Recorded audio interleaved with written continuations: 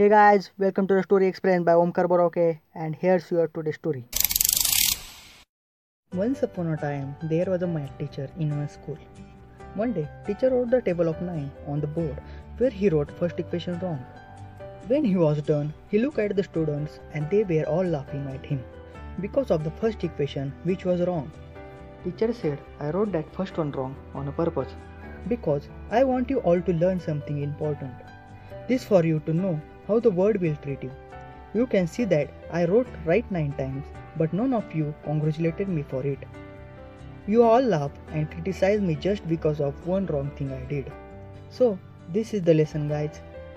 The world will never appreciate the good you do million times, but criticize the one wrong thing you do. But don't get discouraged. Always rise above all the laughter and stay strong. Hey guys, thank you so much for listening so long. I know how valuable your time is. If you like this podcast, do subscribe to my channel.